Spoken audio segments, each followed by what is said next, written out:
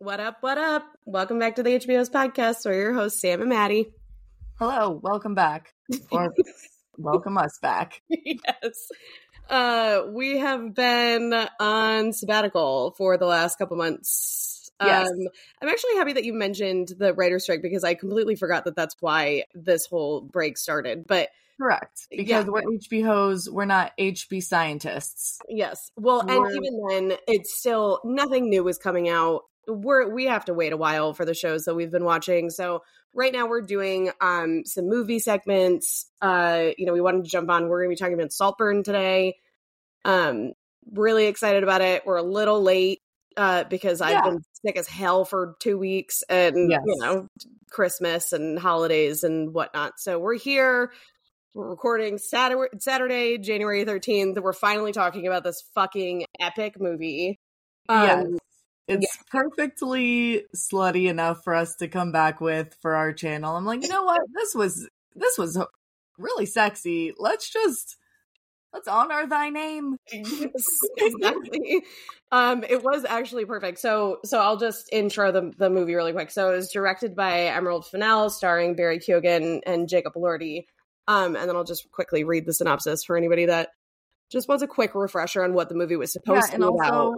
Spoiler alert, if you haven't watched it, come back later if you don't want to know everything that happened. I really don't know a single person on this planet that hasn't watched it. So you just never know. I don't want to be that asshole. Yeah. We are talking about Saltburn from 2023. Okay, so here's the IMDb synopsis. A student from Oxford University finds himself drawn into the world of a charming and aristocratic classmate who invites him to his eccentric family's sprawling estate for a summer never to be forgotten. Dun, dun, dun. God, what a fucking ride this movie was. Yes, it was. A lot of shock value, and it worked. I was shocked. Loved it. I think she a lot of people. There's a couple things that we'll get into that I thought were well done. Some things maybe not as well, but I think overall it was very fun. Like, it just had really good moments. It was like cool. It was sexy. I don't know. Like, it was enjoyable. Yep. So I mean, I think that they aimed to entertain, and entertained they did. Yes, baby. I loved it. It was incredibly entertaining. I think that it was like an immediate cult classic. Like, it's going to be something that I go back and watch a lot. It was beautiful. God, what a pretty movie it was. And I really just was so excited. I've been excited about it all year, like, seeing the press and stuff, because I love Barry Keoghan, and I loved him ever since I saw the A24 movie, which is part of like the HBO subset is, we've focused on A24 movies in the past. So I am really just kind of like attached to that, the history of him working with A24. But there's a movie that he's in that he plays this like teenage psychopath called The Killing of a Sacred Deer. If you haven't seen it, you should watch it. Also starring Colin Farrell and Nicole Kidman. Fantastic. But he is so scary in that movie with the way that he is able to portray just like this vacant, crazy, psychotic character. And I was really excited to see how he brought that into this movie, which he did. Fantastic. Fun fact, quickly. He had, when he was kind of creating this character with Emerald, 5 different versions of himself that he like studied and practiced, and had like a moleskin for each of one of those characters, and within scenes would turn one off, turn one on, et cetera, et cetera. So like he really, and that conveyed very clearly through the movie that he was acting in that way, right? Like he was a different person from scene to scene. So I thought it was good in the respect that it was very entertaining. I think the acting was fantastic. There were, and like you said, there were negative things. There were some things that kind of fell flat, a little flaccid for me. I think specifically like how shocking it all was like, oh my fucking God, what am I watching? I remember I don't get high a lot, but I was visiting my family in Florida for Christmas, and I had some gummies and watched this for the first time when it came out. And I'm on my mom's couch at like midnight, and I'm texting Maddie, and I'm like, Madison, oh my fucking God, I don't know what I'm watching. This is crazy. Yes. Oh my gosh. Yeah, no, a gummy will fucking put you in a different space. And especially with a movie like that, I'm like, yeah, you're in another world, girl. You gotta be careful with that shit. Yeah, and the thing is like I didn't realize that until I had rewatched the movie again sober, that like the scenes that I thought were lasting 20 fucking minutes were only like 20 seconds. And I'm like, oh my God, I am in this awkward, crazy, like just insane spot like of him fucking a grave, and I'm thinking that I'm here for 30 straight minutes, but really those scenes, they just because I was high, it just felt like they were and honestly they were a little bit lingery. Like there are some like lingering scenes about the movie, and I think that helped emphasize like I don't want to even call it obsessive. Like yes, he was obsessive in the way that he got the property, but I don't think he was necessarily obsessed with anyone. And that's what he says in the beginning. Although I'm like, you're a literal psycho. I don't believe anything that comes out of your mouth. So that actually brings me to a point that I definitely wanted to talk about with you here. And we haven't discussed. So Maddie and I have discussed a little bit offline, but we really tried to save the bulk of what our conversation was going to be for online for this podcast. But one of the things that I had mentioned that we hadn't talked about was, so we, in the beginning, it starts off as this romance, right, of him loving Felix, right? There's Oliver and Felix is Jacob Elordi. So it's just this very like budding romantic kind of it gave me very much Call Me By Your Name. We'll get into that later. There was like some longing. But yes, like this longing, this envy, this obsession, this whatever. It's a feeling that I know too well. My whole chart is ruled by Mars. Everything that has to do with love also has to do with competition for me. So it's that. So that was how it started, and then once Felix actually, spoiler, dies, then it becomes about Saltburn. So what my question was, do we think that if Felix had never found out about Oliver and his lying, and was still alive, was Felix the goal, or was Saltburn always the goal?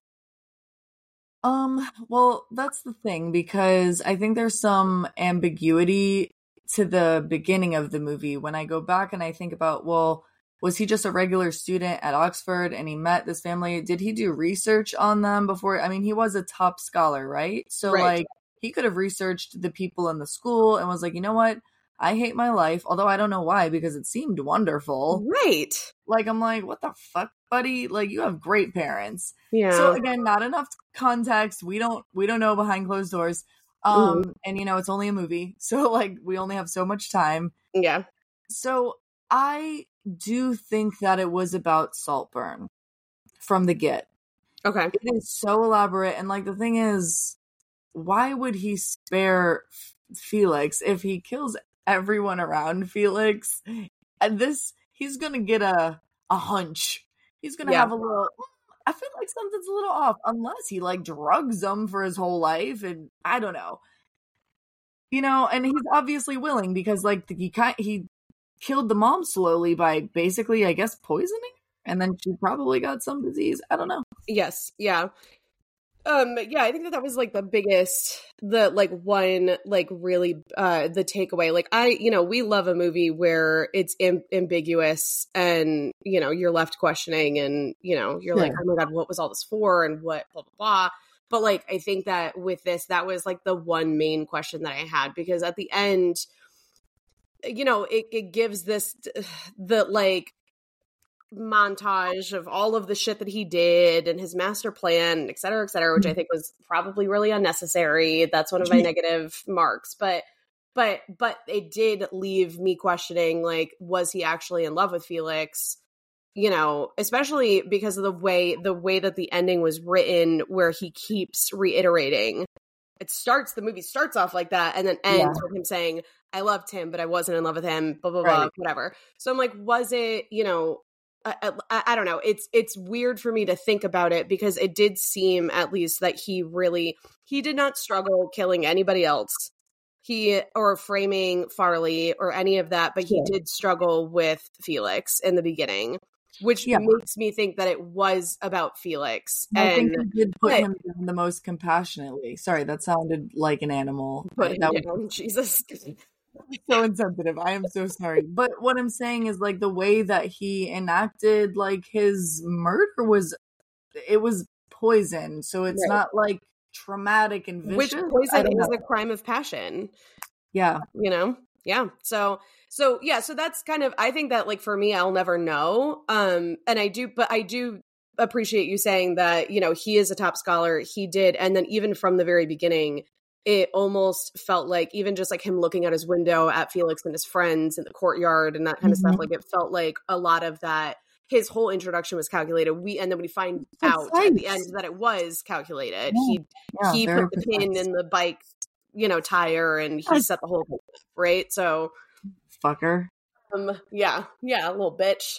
Yeah, and that makes him such a good actor. You know, if you can make me fucking like hate you or make my skin itch, I'm like, you know what, fuck you, but A+. Roses. Right. Like, well, bravo. Yeah, I mean, I feel like I could spend an entire hour just talking about him in general. Like he threw me for a loop a couple times because he just went from like one extreme to the other, you know, when like how shy he was in the beginning and how vulnerable he was, but only in the presence of Felix, and him not being able to pay the tab at the bar kind of thing, like that kind of stuff, right? And clearly all of that was calculated.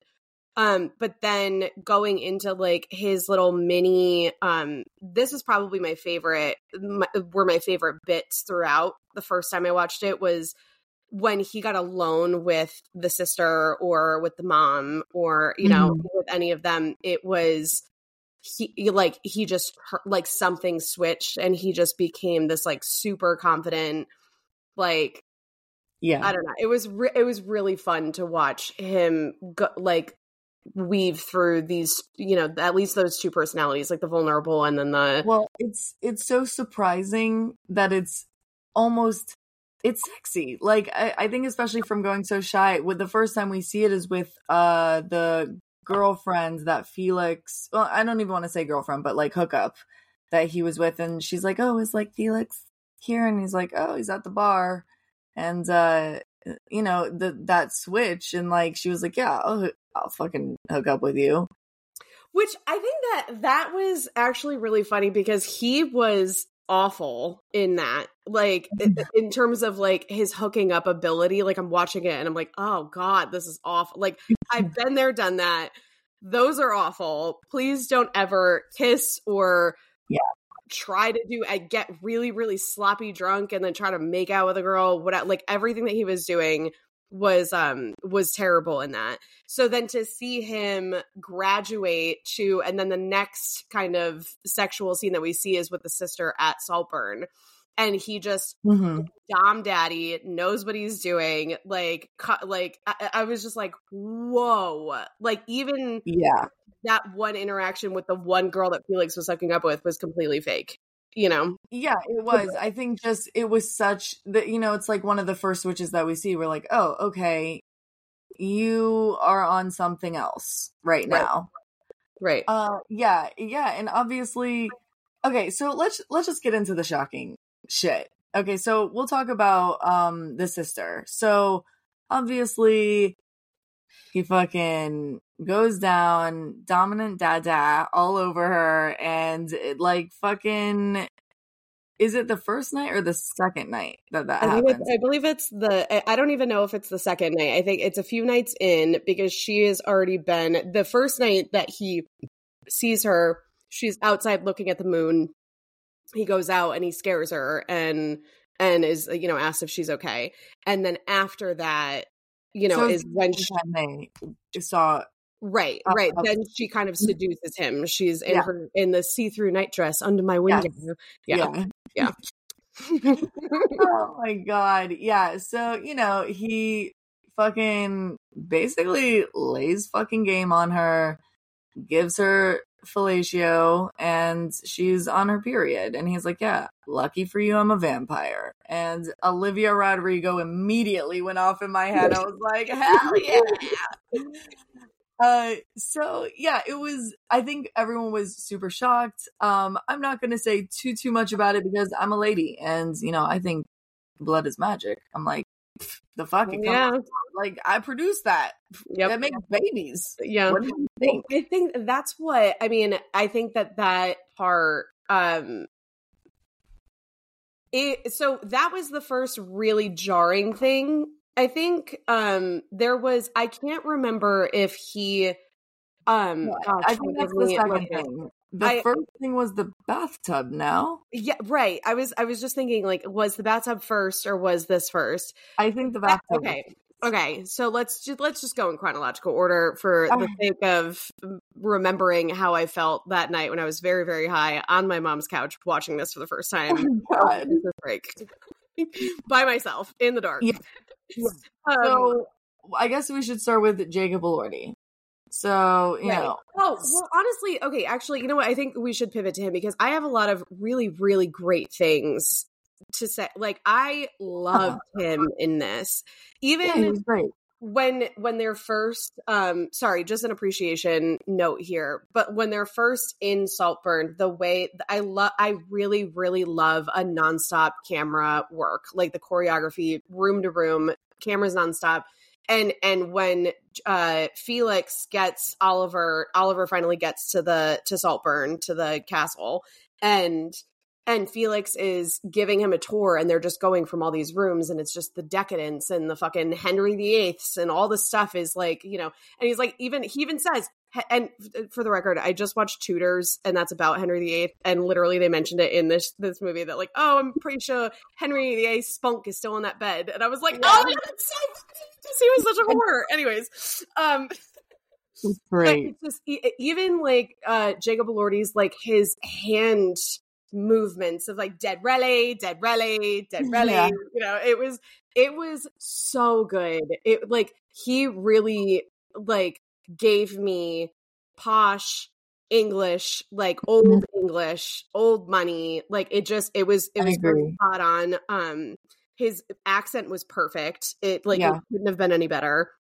So I also want to just appreciate him being in a like nice guy role. I know he was in the kissing booth, right? Yes. Yeah, but it was also on Euphoria, and I think like seeing that he had a very troubled role on that, and I don't know, like this is very refreshing. Right, so refreshing. I was like, oh my God, you're such a sweetheart. This is so nice. Like we love to see it sometimes. Not everyone has to be a fucking dick. Give me one good character, just one time. You know, he's probably gonna die, which he did. So, you know, just let us live for those 48 minutes. Right. And I think that I think that that's one of the more interesting things about this movie too, is that specifically when we're focusing on Felix, he actually is, out of all of them, arguably a really good person. And so that's what's kind of interesting, is that he was the main victim, at least from the start. You know, Venetia, the sister, she's not, I'm not saying any of them are bad people, but like she doesn't try to be a good person. I don't think that she's bad, but I don't think she tries. Whereas Felix, he actually is a good, you could tell that he's, you know, kind and caring and compassionate and all this stuff, and is really trying to make Ollie feel welcome and etc.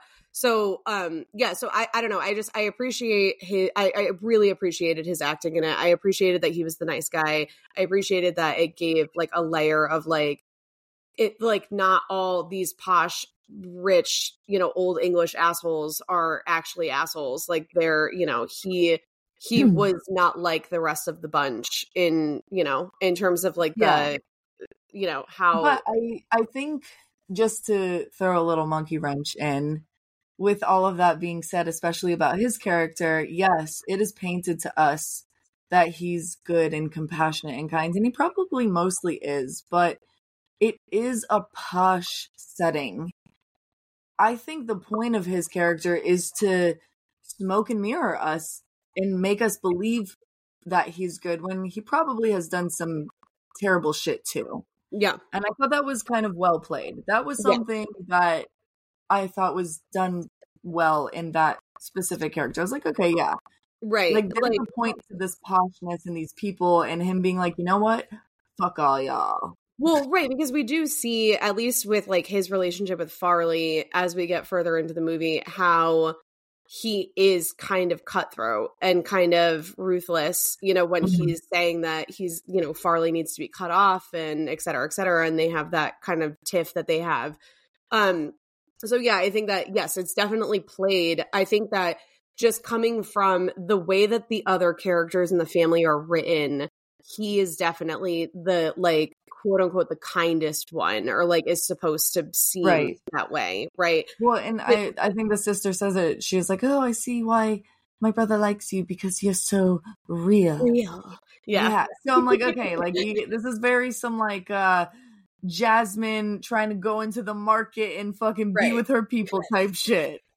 Except Jasmine was good. Sorry, I don't know how the fuck a Disney reference got in here. We're back. Oh my god. Okay, so for any first-time listeners, if you ever come back again, I will, like, literally, Maddie finds a way to mention Disney in every fucking podcast we do. I don't know why they do that. I'm not even a Disney adult. It's so fucking strange. Yeah.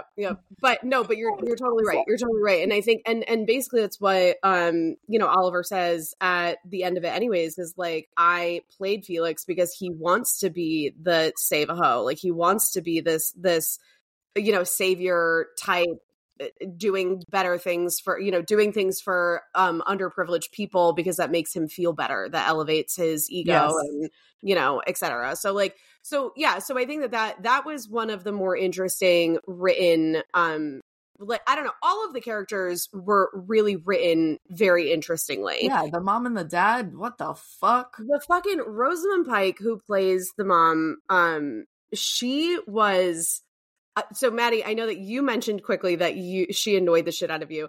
She was my favorite. I fucking loved her. I thought that she was hysterical. I thought that her one-liners, they're gonna last for a decade. Like, the note about, like, oh, I was a lesbian for a while, but it was all just too wet for me in the end. I was like, that is exactly why I've never even tried, because I'm like, it seems so wet. It just all of it seems so wet. Yeah. Oh my god. Yeah. She was iconic, but I don't know. I think because they were written, like, the strangeness worked on me. I was like, I can't even, like, you're boggling my brain right now. I don't even know what you are. I think it was just so strange and so forward and like prickly in a sense. And that's why I was annoyed. Even the husband, I was like, what the fuck is going on? By the way, is the husband the angry guy from Spice World? Yes. Their manager. Oh my god. Yes. Yeah. You know what? I love that man. He was so fucking funny in Spice World. He was probably the best character in it all besides the girls. His name is Richard E. Grant. Yes. Oh my god, Richard E. Grant. It's so good to see you again. Fuck yeah. You're an icon from my childhood. What up, dude? Oh my I'm god. so glad you have work and you're doing great. Speaking of, if any big time box producers are listening to this, can we please advocate to get Spice World, like, somewhere on streaming? On a stream. I'm like, I have to order like a VHS tape to watch this shit. Like, it is, I can't find it anywhere. Anyways, sorry. Banned DVD. Get out of my life. Like, get the fuck. What the fuck? Even DVDs, I'm just like, how the hell am I going to watch that now? Yeah. Sorry. Anyhow, I digress. Yes. So it was, so getting back to the shock value and Felix and Oliver, you know, so we have the bathtub scene. And I just want to say, obviously it was shocking. And I was like, oh my fucking God, why would you do this? We'll get to the Jacob Elordi part, but, I just have to say, I'm like, how you brought that saying to life? Like, she's so hot, I drink her bathwater. I think I was just, my brain is still stunned. I'm like, why did you put that in pictures? Why did we put that in video? Moving script. What is this? Yeah, 100%. I think I kind of appreciated it though, in a sense, because I hate cliches and I love cliches. And I think like that's a cliche, and it was funny as fuck to see it played out, even though it was kind of gross and shocking at the same time. So that was one of the scenes that in my high mind, it lasted 30 minutes. And I was like, oh my God, is this slurping ever going to end? Like, I've seen enough. So slow. Please stop it right now. I need to pause this and take a mo and understand what the fuck I just watched. It was not necessarily the bathwater. It was the licking of the... And just because of how fucking gross that is, like, it's just, oh God. And not even the licking of, like, the spunk that's in the drain, just the licking of the drain. Yes. Oh my God. It's like, have you actually ever looked at your own bath? I'm sure most people that are listening to this have. Correct. And I'm like, because we're all normal. It's the grossest thing in the world. Like, that is the grossest part of anybody's house, is that fucking drain. So, like, correct. But I will say that leading up to that, I was hella turned on, because it was just the peakiness. Like, you know, there's something that's just arguably always hot about voyeurism, and it, you know, I'm sorry, like, it is what it is. Him peeking through the door, Jacob Elordi being the fine ass man that he is, with his gorgeous neck, and the way that his gorgeous neck. The lighting of that scene, it's like, it's so apparent that a woman directed this, because like only you would know that, like, it is literally women. I feel like in a, you know, I'm not speaking for all women, speaking for myself. I love shit on the nose, but I also love subtlety. Like, subtlety is sexy. So like, we didn't even have to see anything above like Jacob Elordi's, like, we didn't even see nipple in that. Yes. We saw everything up, and it was still... We have spoken about this many times. I am not against the sex scene, but I have questioned it even myself. I'm like, I wonder if nudity is necessary to, like, make a really hot, steamy thing. Like, because I have definitely seen things in my life where I was like, wow, that was hot, and I didn't even see a single fucking side boob. I hardly think that it is, and with this movie, it proves it, because even with Venetia, we don't see the scene with Venetia. We don't see anything.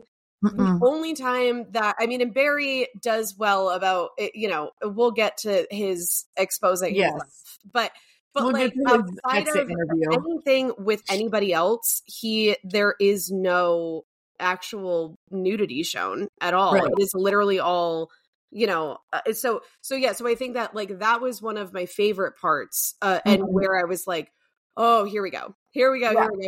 I like this, because and literally honestly, just like the buildup of the whole movie, like the sexiness of everything generally, like I think one of my favorite things about the movie is how they were able to make that tension and build up, and like make you kind of like anticipate and be like, oh my God, like, you know, like that feeling about the movie, I think, was one of the best parts. Right. So, you know, like when you can do that without like being on the nose, I think that's like kind of a gift, and it's special, you know, like, right.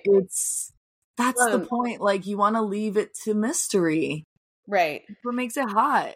Exactly. It's what isn't seen is what is what you're not seeing is what the fantasy is. And so that, you know, so I loved that. I loved the way that was shot. Jacob Elordi, I'm like, I personally have never used her for doing that, you know. Right. Well, it's crazy. The thing is, like, even the kissing booth, and then even Euphoria, I think there was only one scene in Euphoria that, like, I was just like, well, I'm wicked attracted to you right now, and that was when he had all the makeup on in the club, and it was rules, like, fantasy. It wasn't even real.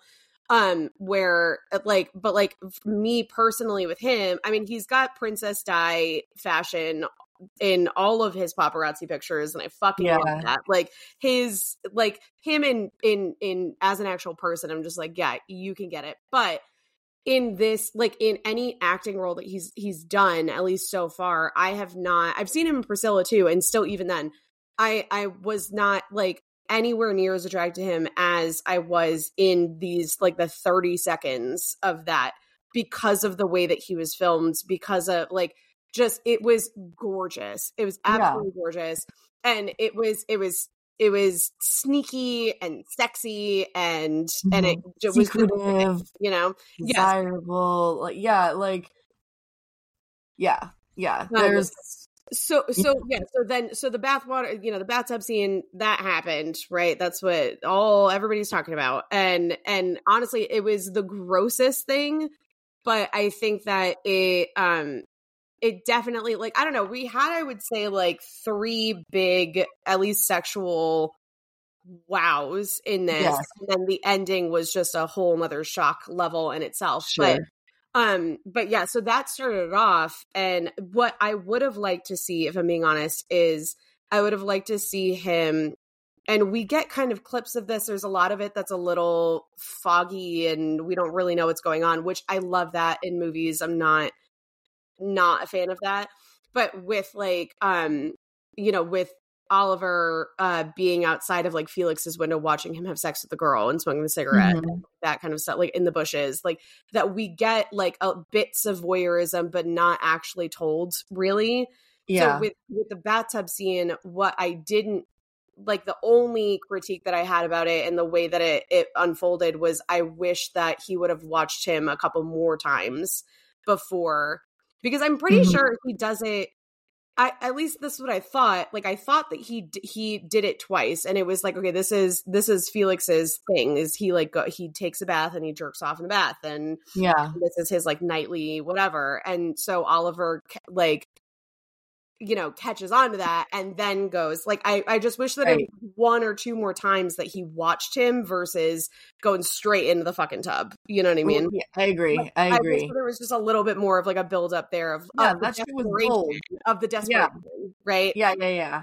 So that I think would have made it fall a little bit better in my mind, instead of just you're just going straight in there after one time, that's crazy, dude. Yeah.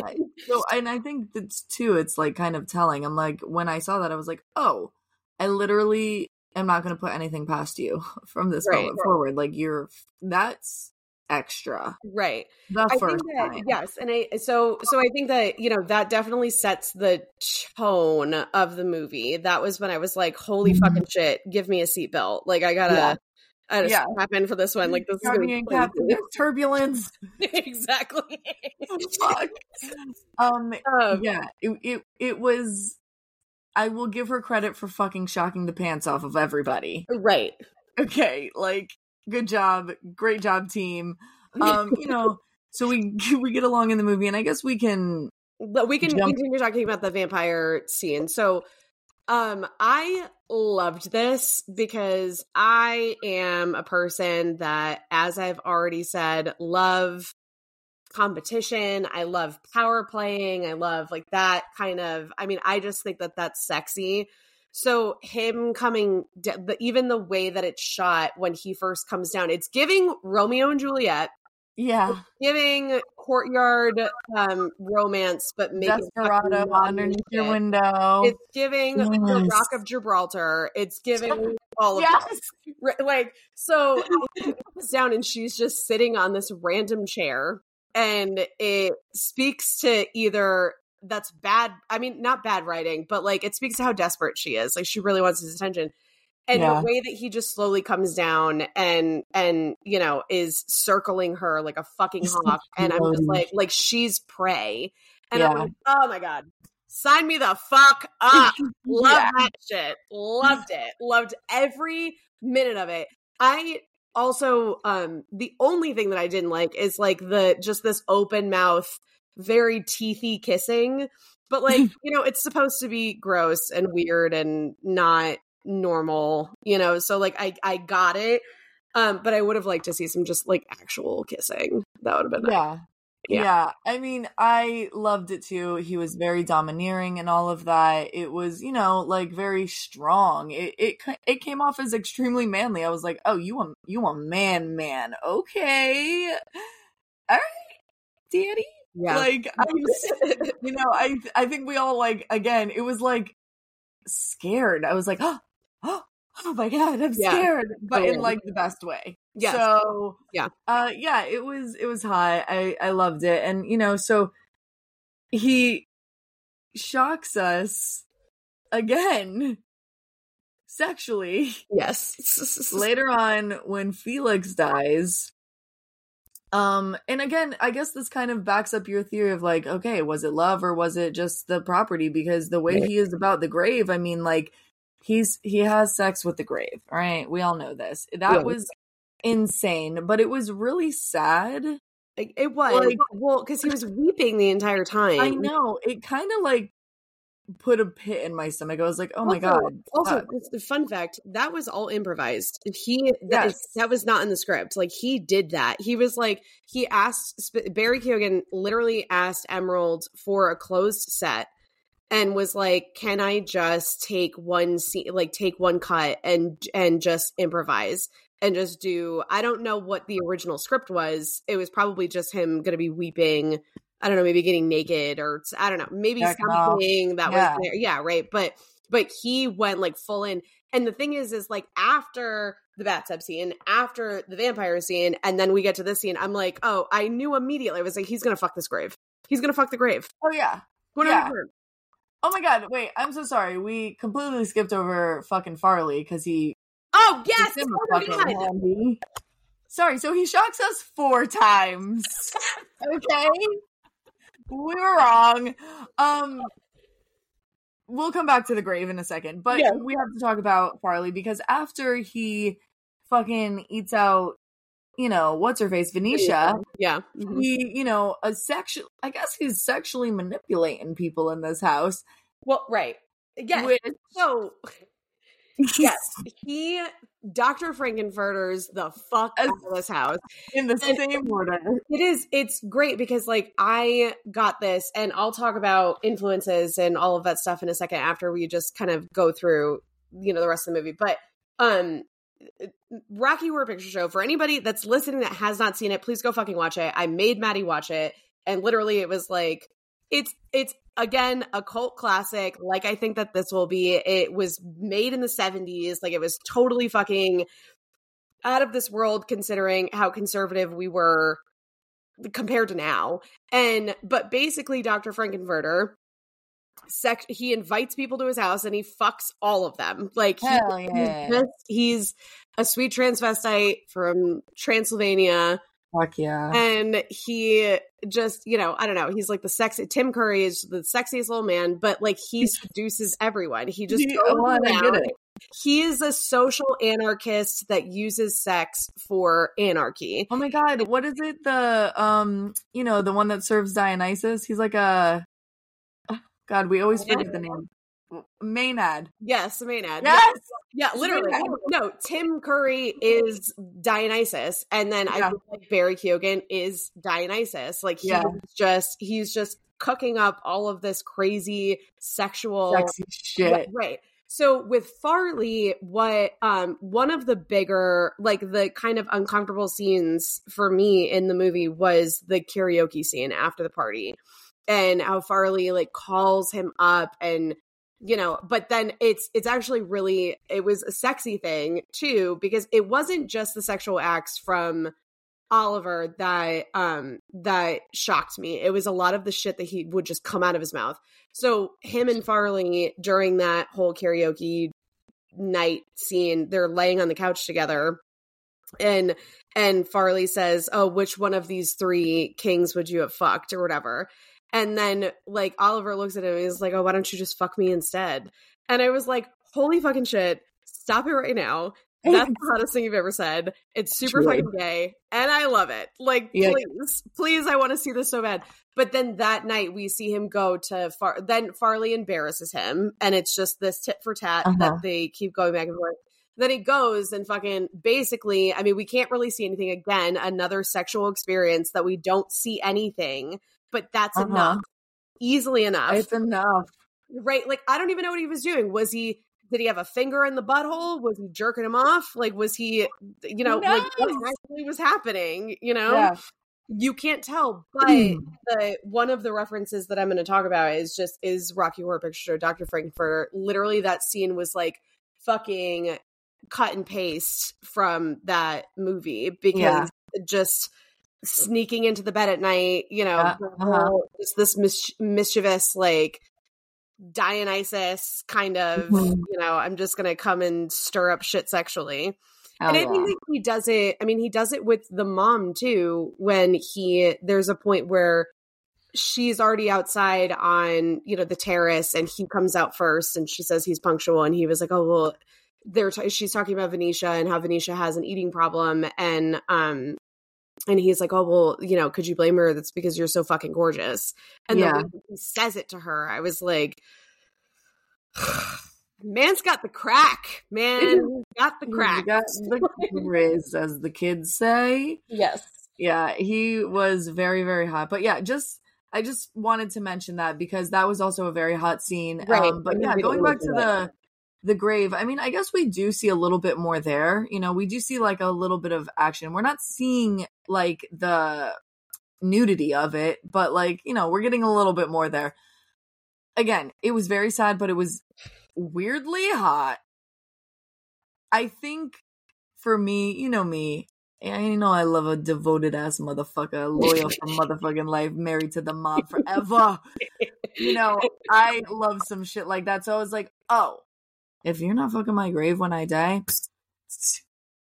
we weren't shit. Yeah, we forget me forever. Yep. So yeah, no, it was really I loved it. Right, by the time, like I said, by the time we got there, I was like, oh, he's gonna fuck this grave, like, and especially because it was raining and it's nice, and it's if you can imagine what a penis feels like, ladies, you know, wet soil might not be that bad. You might catch a staph infection, maybe, but you know, but it's there's worse things to fuck, and so, and men fuck weird shit all day, every day. Oh God, yeah. We won't inanimate objects I see on Pornhub. It's crazy. Yes, it was just. I think the devotion. I think it really just backs up the argument of like, okay, like maybe he did love Felix, and if things didn't go haywire with him finding out about all the lies, maybe he would have brought him in. But I just think that it still wouldn't have worked out because Felix wasn't that dumb. No. And Felix also, you know, I think that Felix was, you know, as much as he complained about his family, he actually was really with them. You know, like, I keep thinking back on the situation when after Farley catches Venetia and Oliver hooking up, how upset Felix got. Yeah. You know, but we know that Felix and Venetia were really close. So, like, I think that it would have been, it's a hard situation to penetrate. It would be different if Felix was, you know, an outsider or like a kind of an outcast, the black sheep of the family. And then that's, you know, easy enough to infiltrate and be like, okay, yeah, let's fuck over all these people and take all their shit. But, you know, Felix was very much indebted to them and was close to them. You know, yeah. So I think that with the grave scene, that was one of the easier things for me to watch, and I think it's because I kind of had already expected it versus every other thing that had happened. I was whoa, I didn't, this is out of I mean, she talked us enough to, like, you know, get us a little desensitized by that. Right. And I was like, okay, all right, you know. This is the least fucked up thing you've done thus far. Truly. So, okay, so we get through that.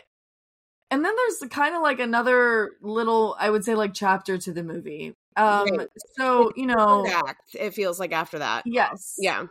So everyone, what happens? He's found out, he has to leave. Well, so after a while, like they, you know, like the parents kind of keep him around.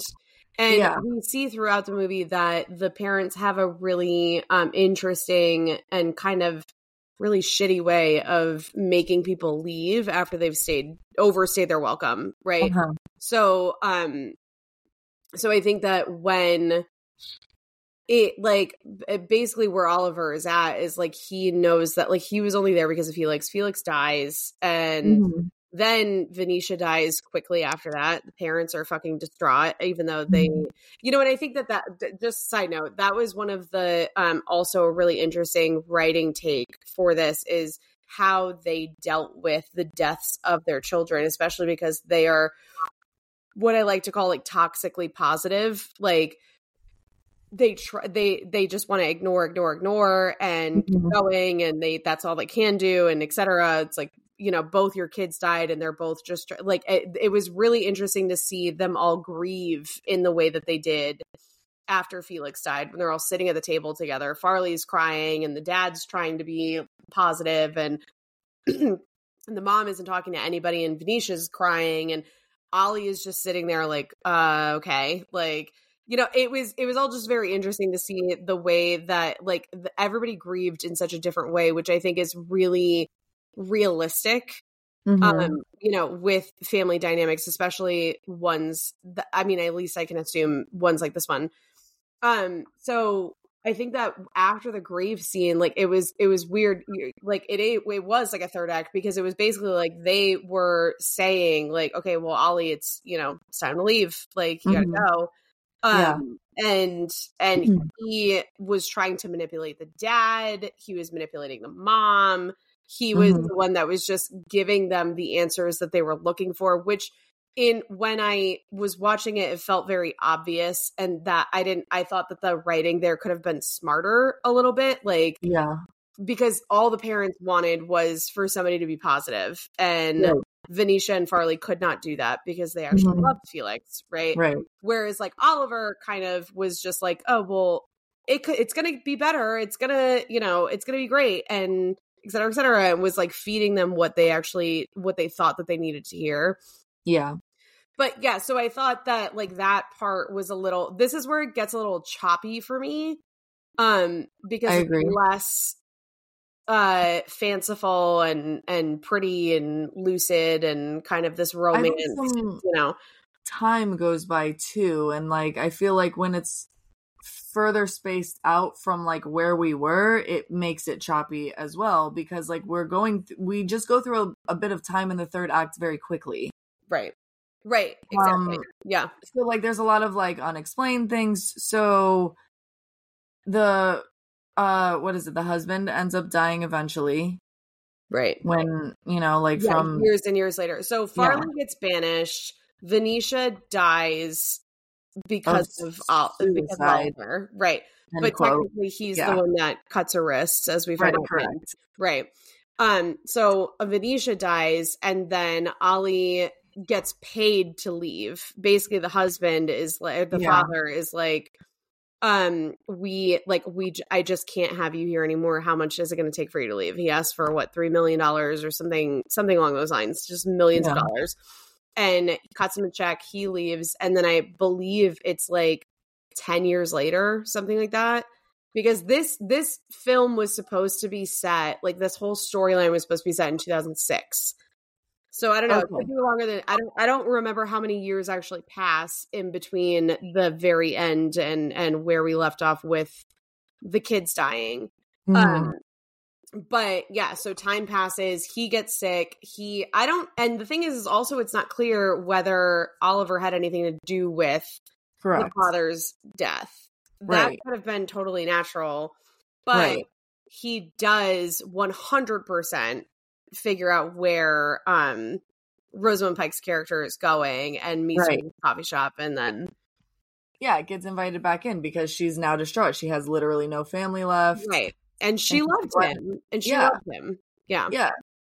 So he gets back to fucking Saltburn 10 or so years later, and he's like, you know what, I only got one bitch left to kill.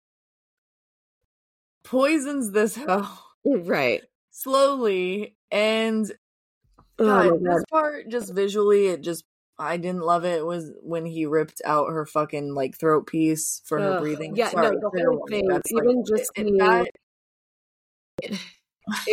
was tough. It was it brought, I think that the reason, like the fact that the movie was ended the way that it did was shitty because it almost felt like it was a thriller up until then. And then I feel like the ending for me really tanked it because it was like, well, this isn't fun anymore. Yeah, it made it kind of dull. I was like, oh, what the fuck? Also, I'm like, why did we have to kill the mom? She was literally not gonna fuck up your Saltburn life. She was so dumb. Exactly. Ugh. I'm just like, you could have lived the rest of your life with her. Like, yeah. She would have loved you. Like, she, you know, like, yeah. So I agree. And I think that, yeah, I just feel like she, like, that was really awful. It was like at least with like Felix and with Venetia, like they had quick, like, sure. It was out of there, right? Like, and I'm just like, okay, yeah, you killed two people to play the long game to then just play the longer game by killing this other person very slowly. Like, it just, it almost felt like, why would you do this? You were the only person in this woman's life. Just wait for her to die naturally, and she's going to give everything to you anyways. And it's not like she wouldn't let him fucking completely take over. You know, like she trusted, like she was the one relationship, like she really trusted him from day dot. You know what I mean? So like, yeah, that it almost felt unnecessary. It felt like it really brought it down for me. It became not fun and young and sexy anymore. It became very morbid and that was a bit dark for me. Yeah. I was like, okay, like we are off the fun ride now. Right. So she immediately brings us back on the fun though. She's like, oh, it just had to get real fucking dark. But now this man has got the deeds to the fucking property. Right. Living large. Right. And we get a great nude dancing scene from him with no prosthetic for anyone who hasn't. Yeah. Actual peen. And honestly, like, I obviously enjoyed that because I feel like the ratio of real boobs on screen needs to be fucking evened out. With some peens and some male butts. Like, you know how many women's parts I've seen on screen and how little men's parts I've seen? I don't feel like it's fair or equal. Besides that, I actually really liked the vulnerability and like the dancing. I don't know, like obviously you're nude, but like dancing as a man, I think in general is a little like, I don't know, if you're not a professional dancer, it can feel scary. I'm a woman and I still feel scared to dance when you have an extra appendage that's just like flying around, you know? Yeah, you're not just trying to control your arms and legs, you're also trying to control a body part that's just this like floppy mess. That's true. It's like, true. I'm just like he went in for it, and I appreciate that. It was great. Also, great dick, Barry. Just brava. Yeah. Loves it.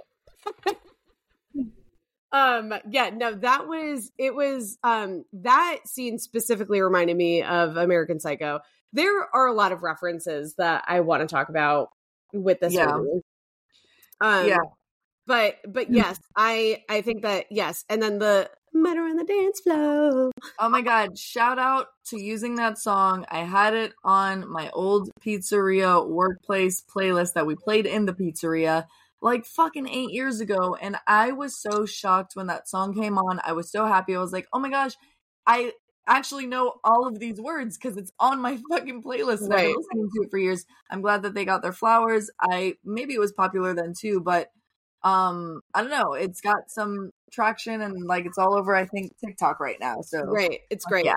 I yes, love that. I love a playlist or artist blow up because of a viral moment. Yeah, for me it was like a little baby full circle. Right. And like also just to give Barry his final flowers of this specific podcast episode. I mean, the fact that it was so vulnerable and was so willing and was just into it and was like, yep, nope, I don't need a prosthetic. I'm just going to fucking do this. And I'm going to basically like what I loved is like the comparison of what I was saying with Jacob Elordi, like the way that he was walking through the house and doing his, you know, dead rally, da da da. This is Dad's Teddy and blah blah blah. This is Days, and this is the this is the long library, this is the red library, and this is the one, and King Henry's fucking spunks over there, and like, instead, like, I love that it ended with, because that was our first introduction of Saltburn, and then our ending, like, our outro of Saltburn was him,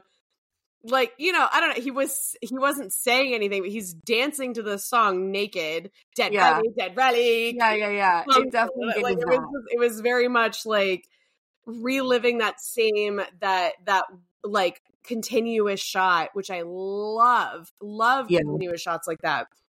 So yes, I wanted to talk about just the influences and just Emerald Fennell. And when I first watched this, I immediately got two of my favorite movies of all time are Call Me by Your Name and Rocky Horror Picture Show. And both of those I got immediately when I watched this. Same. Continuing to watch it and also reading other articles and things like that, and taking in all the media about this movie when it first came out, because it was fucking huge a couple months ago, right? So like everyone was talking about it. Everyone's still talking about it. Talented Mr. Ripley, which I had never seen, with Jude Law and Matt Damon, but I did watch it almost immediately after because of how much people have compared it. And it literally is basically the same shit. It's the same storyline. It's very similar. Which, so, and for the record, I'm not saying any of this in like a negative or derogatory or anything. I just feel like it needs to be mentioned. Like, it needs to be talked about, because no, I agree. I think specifically what actually made me upset about this, because there's other references that I'll talk about too, but like what made me upset about it is in an interview, one of the first interviews that Emerald Fennell, who is the director of this, the writer and director, she denied having any inspiration from the talented Mr. Ripley. Yeah. And so, mind you, she said that this movie has been in her thoughts and she's been developing it for 8 years. Talented Mr. Ripley came out in early 2000s. And she said that none of that had any, like, it wasn't even a thought in her mind. And I'm like, first of all, that's impossible. Right. Yeah. And second of all, like, you can't deny that the plot and the storyline is very similar. Right. So with Call Me by Your Name, I think that a lot of it wasn't necessarily plot or story, but it was a lot of visuals. It was a lot of the relationship between Oliver and Felix versus Oliver and Elio, right? Like, it very, very similar in that way. Rocky Horror Picture Show, I had already mentioned earlier, just the Dr. Frankenfurter, like his relationship with his guests and et cetera, like just the sexuality of it. And even literally, like, if you put scenes side by side, they look identical, which if you want to know, or if you want to see, I posted some on our Instagram page, HBHOES pod. Go check it out. I put literal side by sides of, I compared Call Me by Your Name, and Rocky Horror to this movie, and it's unfucking canny. It's uncanny. Yes. It is like, you can't deny it. There's no denying it. Right. What she had said, her influences that she had actually listed or said in interviews was A Clockwork Orange and Cruel Intentions. And A Clockwork Orange, I can understand, because there's the psychopath. It's a Stanley Kubrick film. It's great, but it's very psychopathic. It's very jarring. It was very much, you know, not, I don't want to say ahead of its time, but it was the shock value in that movie was crazy, right? So I get her being inspired by that. I also get the Cruel Intentions, just specifically visually, about how things were filmed and how, you know, like the lighting of things, and then also just the interpersonal, how sexual things were interpersonally. But I still think that Rocky Horror and Call Me by Your Name should be on the top fucking two. Like, those are 100, and The Talented Mr. Ripley. Those three, 100% up there. Like, I agree. It feels like she took a lot from these different movies. There's more too, but like, I feel like she took a lot of influence from all of these different movies. And the only thing that upsets me is that she's not giving the credit there, though, when it is so blatantly obvious. I agree. Yeah. Yeah. No, you know, like, this is why we're on the pod. We're going to air it out because why not? You know, and the thing is, we still loved it. Right. Yeah, like, we're not even coming at her. We're just like, hey, you know, like, maybe you did. Like, if you're in film, I would just assume that, like, you're familiar with the canon. Right. So it felt a little bit strange to hear her say that. Now, I'm not saying not everyone has seen everything in this fucking lifetime. So I don't know, I don't know her shit. But I'm just like, yeah, when you're in the field, like, you're supposed to know and research these things, especially if this has been in your closet. No way that she has not, exactly. And like the thing is, like, the movies that I'm talking about, it's not like they're just some fucking random French foreign from 1965 that, like, oh, I'm just like, oh, this reminds me of it. No. Call Me by Your Name, Rocky Horror Picture Show, American Psycho, The Talented Mr. Ripley. All of these things are very much mainstream. All of them were cult classics. Like, all of it, like, you know what I mean? So, like, it's not even to say that she might have not seen them and might have not known is bullshit. She definitely it's really hard to justify that. Exactly. That's my point. Yeah, I can agree with that for sure. Like, just give the credit where credit is due. I think that it was just the Talented Mr. Ripley. I had, like, heard the interview. I had seen the reactions. I hadn't even seen the movie yet. And immediately when watched it, I was like, oh shit, this is the same. This is really similar. Like, this is really, really similar. And that's not to discredit Saltburn at all. And I think that Saltburn is fantastic, and it was entertaining, and it was new in a lot of ways. I think that there's just there's something about the way that Emerald Fennell did it, and like the way that she spoke about it after, that kind of gave me a bad taste, just because the thing is like, what we all need to realize is, like, there's like really truly no such thing as an individual first thought. Like, all of your thoughts are based on perceptions of other things and influences from other things. And and no one does anything new anymore. You can't. Everything's been done. You know? Even then, I don't think that anything ever was new ever. Like, something, the first thought was real, the egg was real, and then the chicken came after, and then so on and so forth, right? Like, everything is influenced by something else always. So, like, it's not a shame to say that. Right, exactly. It's not a shame to say that I pulled from these 10 great films. It's actually kind of flattering. It's like a poetic reference. You're like, fuck, dude, this was so iconic, and, like, I really wanted to, like, bring a bunch of iconic things together. Right. To make one big iconic thing. Like, right. Exactly. You know, so, like, it kind of feels like she pulled the best parts of all of those things. Of a bunch of things. Together. Yes, exactly. And that's why I was like, when I watched it, I loved it. When I had read what she was saying about it, I was like, ew, because I'm like, no, you should be proud that you pulled the best things of all of these other things, right? Fuck like, we're so pleased. Right, exactly. So, I really loved it. Do you have, I guess, any other favorite scenes that we didn't talk about, or anything favorite? You know, I don't know. I mean, I really, really loved, like, everything that Barry was in, and also just really, really love him. And I just want to say to the listeners, like, check out his whole, everything that he's done. He was in Killing of a Sacred Deer. He was in Dunkirk. He was in The Green Knight. He was in, everything that and in a lot of those, he's in small parts, but he is so talented that I'm really excited that finally he's getting clout and finally he's on the map, because he's so good. He, like, was raised in foster care, like, in the slums of Dublin. Like, he, you know, he's had a hard life, and, like, so him finally getting, you know, some recognition and being such an amazing actor, I really just wanted to shout him out, especially on this. But yeah, I mean, I don't know, the whole thing, it was entertaining. It was fucking, also, by the way, guy that plays Farley, sorry I don't know your name, fucking the most gorgeous person I've ever seen in my life. God, the cast was great. So Literally beautiful. So gorgeous. Okay, so I have to shout out the architecture, because the first scene, truly, the way that they did it, I don't know what wide ass fucking angle lens they put on that shit, but when he first gets to the property, you can, like, see the whole room.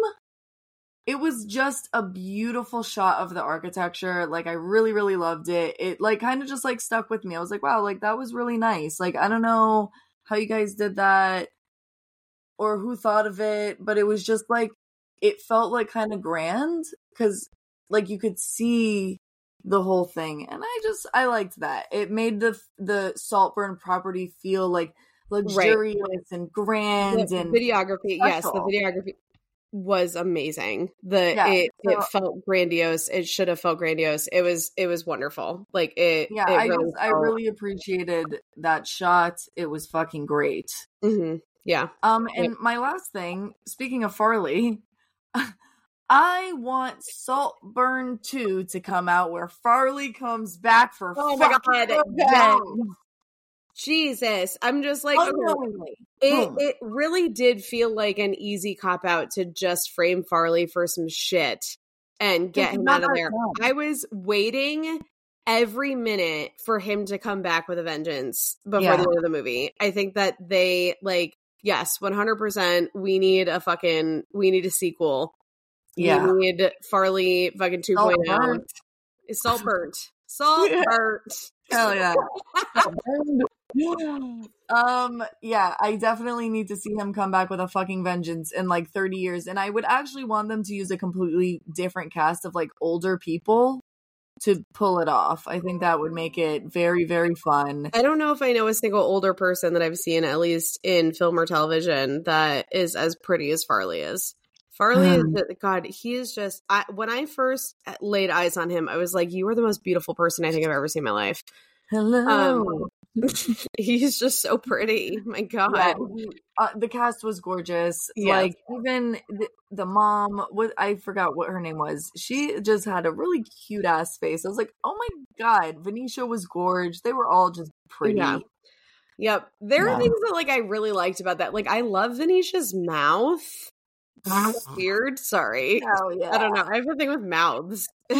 But each of them had their own specific quality that they brought, and I think that the way that this was casted was wonderful. Like, the cast, I couldn't have made a better cast. It's funny because I've seen, like, on, like, press junkets with Jacob Elordi and Barry Keoghan, like,